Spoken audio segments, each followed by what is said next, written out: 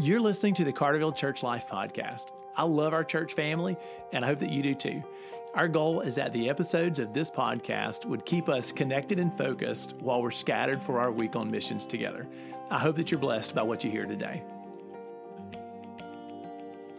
Hey, welcome back to the podcast. Thank you so much for tuning in to this Wednesday episode. I am so glad that you're here. Today I want to talk a little bit about prayer. And this is the reason I want to talk about prayer. Listen, this COVID-19 craziness has caused a lot of negative things, but it's also, I think, become a catalyst for a few good things. And I want to talk about one of those. One of those good things is that the clearing of the calendars for so many families has created this moment where we can have the healing of our soul and relearn some spiritual disciplines that will allow us and an entire generation of young believers to connect with God in prayer and in spiritual growth in ways that we haven't before. So I want you to stop and think about the power of this. Listen, our generation has been so busy, incredibly busy to a degree that is not healthy. And this clearing of the calendar, this kind of wiping everything, including church events, off of everybody's calendar, has opened up this margin of time for some families. And I see some very good things coming out of that already. We have several children in our church who have been saved because they've been spending more time with their families, paying attention to their parents, less distracted, less strung out.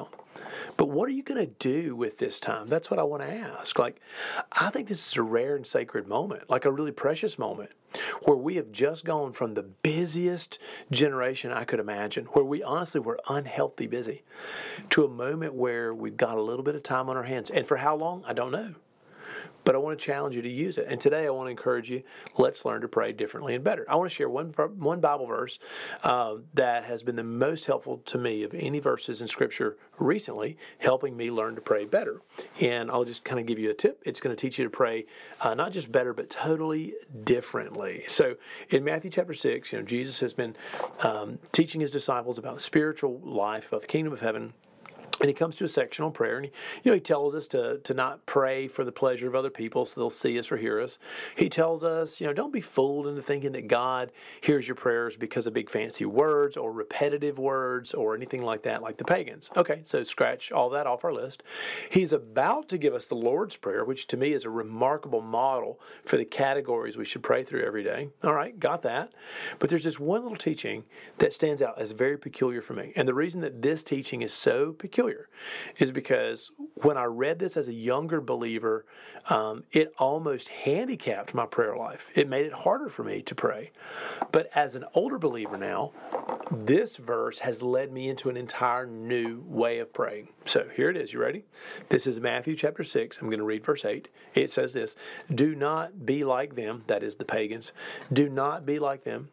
Your Father knows what you need before you ask Him." He's just told the disciples, don't try to use lots of fancy words like the pagans. And then he said, don't be like them. And one reason to not worry about all these big fancy words, one reason to not worry about trying to change God's mind with repetitive words or getting the right formula or saying it just right, is because your Father in heaven already knows what you need before you ask Him. So when I was, probably in college and read that passage, it stumped me. I thought, well, wait a minute, hold on. If God already knows what I need, why am I praying? Like, if I'm not changing anything about God's mind, if I'm not changing things, and that's debatable, but if I'm not changing things, if I'm not informing God of things He doesn't know, if I'm not bringing something to the table, why is God telling me to pray? So the first thing I want to throw out there is that even though Jesus said your Father already knows, He doesn't say that God is going to grant your prayers without you asking. So there is an urgency in the Scripture for people praying. Like, we are literally told to bring our prayers and petitions to God. So keep that on the table. But the other thing that this passage has challenged me with is, wait a minute, what if the purpose of my prayers is not that I could tell God all the things I need from Him? He already knows them.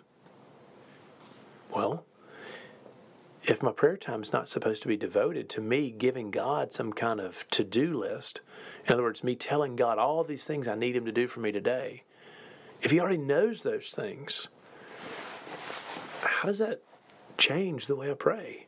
And this is what it's done for me. It's reminded me that there's a different point to prayer, different purpose. It's not just so I can tell God the stuff I need. Why else would I want to pray? And one of the reasons is because God changes me when I pray.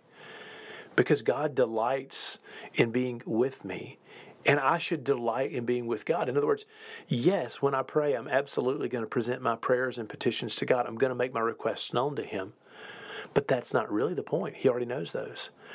The primary value for me in prayer these days is to be with God, to practice His presence and be acutely aware of communing with God. In other words, for some of you, this might wind up looking like prayers where you carve out a few minutes' time and you don't talk about anything. You just stop and enjoy God's presence. You acknowledge Him and delight in being with Him as if this is the best thing.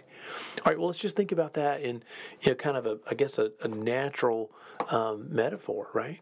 As a father for my kids, I love talking to my kids, but my conversations with my kids they're not beneficial simply because my kids are going to tell me what they need from me. I love being with my kids because I love being present with my kids. Well, what if prayer is somewhat like that? That our Heavenly Father already knows our needs, and He is tending to the universe marvelously well. It's our privilege to tell Him our needs, to submit them before Him, and ask for the movement of His hand.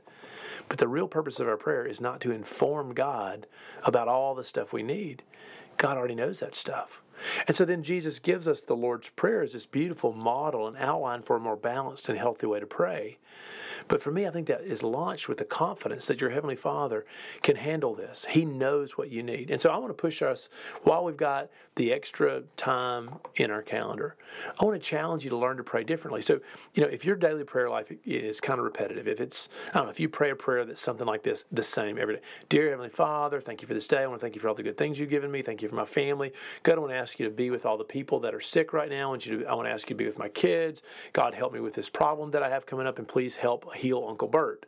If your prayer is kind of repetitive like that, I just want to push you to pray differently. And maybe for a season, you could just begin to start your prayers with a moment of silence where you're not trying to tell God things, where you're just enjoying His presence.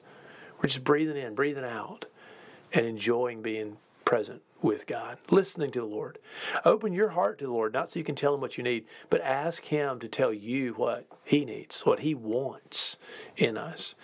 So I just want to push you to a different, deeper, and better way to pray. And I hope this puts you on a journey that will take you deeper and farther with the Lord. I think the Lord's Prayer is a phenomenal model. I've taught that at our church before. So I hope that you've been a part of those sermons and those teachings. But I just wanted to talk about this one little verse that for a long time was a handicap in prayer for me, but now it has given me a brand new heading. It's reminded me that I can relax and enjoy being in my Father's presence. He already knows what I need. So the goal of my prayer is not to make sure I get my list out there right. The goal of my prayer is to be with my Heavenly Father and join Him in the work of His kingdom. Church family, I love you. I hope you'll use the extra time on your hands to pray well. Let's learn to reconnect with God so that you and I will grow as people of prayer. Quick reminder to our church families that we will have a Zoom party for our kids tonight. The youth group, guys and girls, are having father-son, mother-daughter Bible studies tonight on Zoom. So I hope that you connect and are growing in Jesus during this season, even while we can't gather.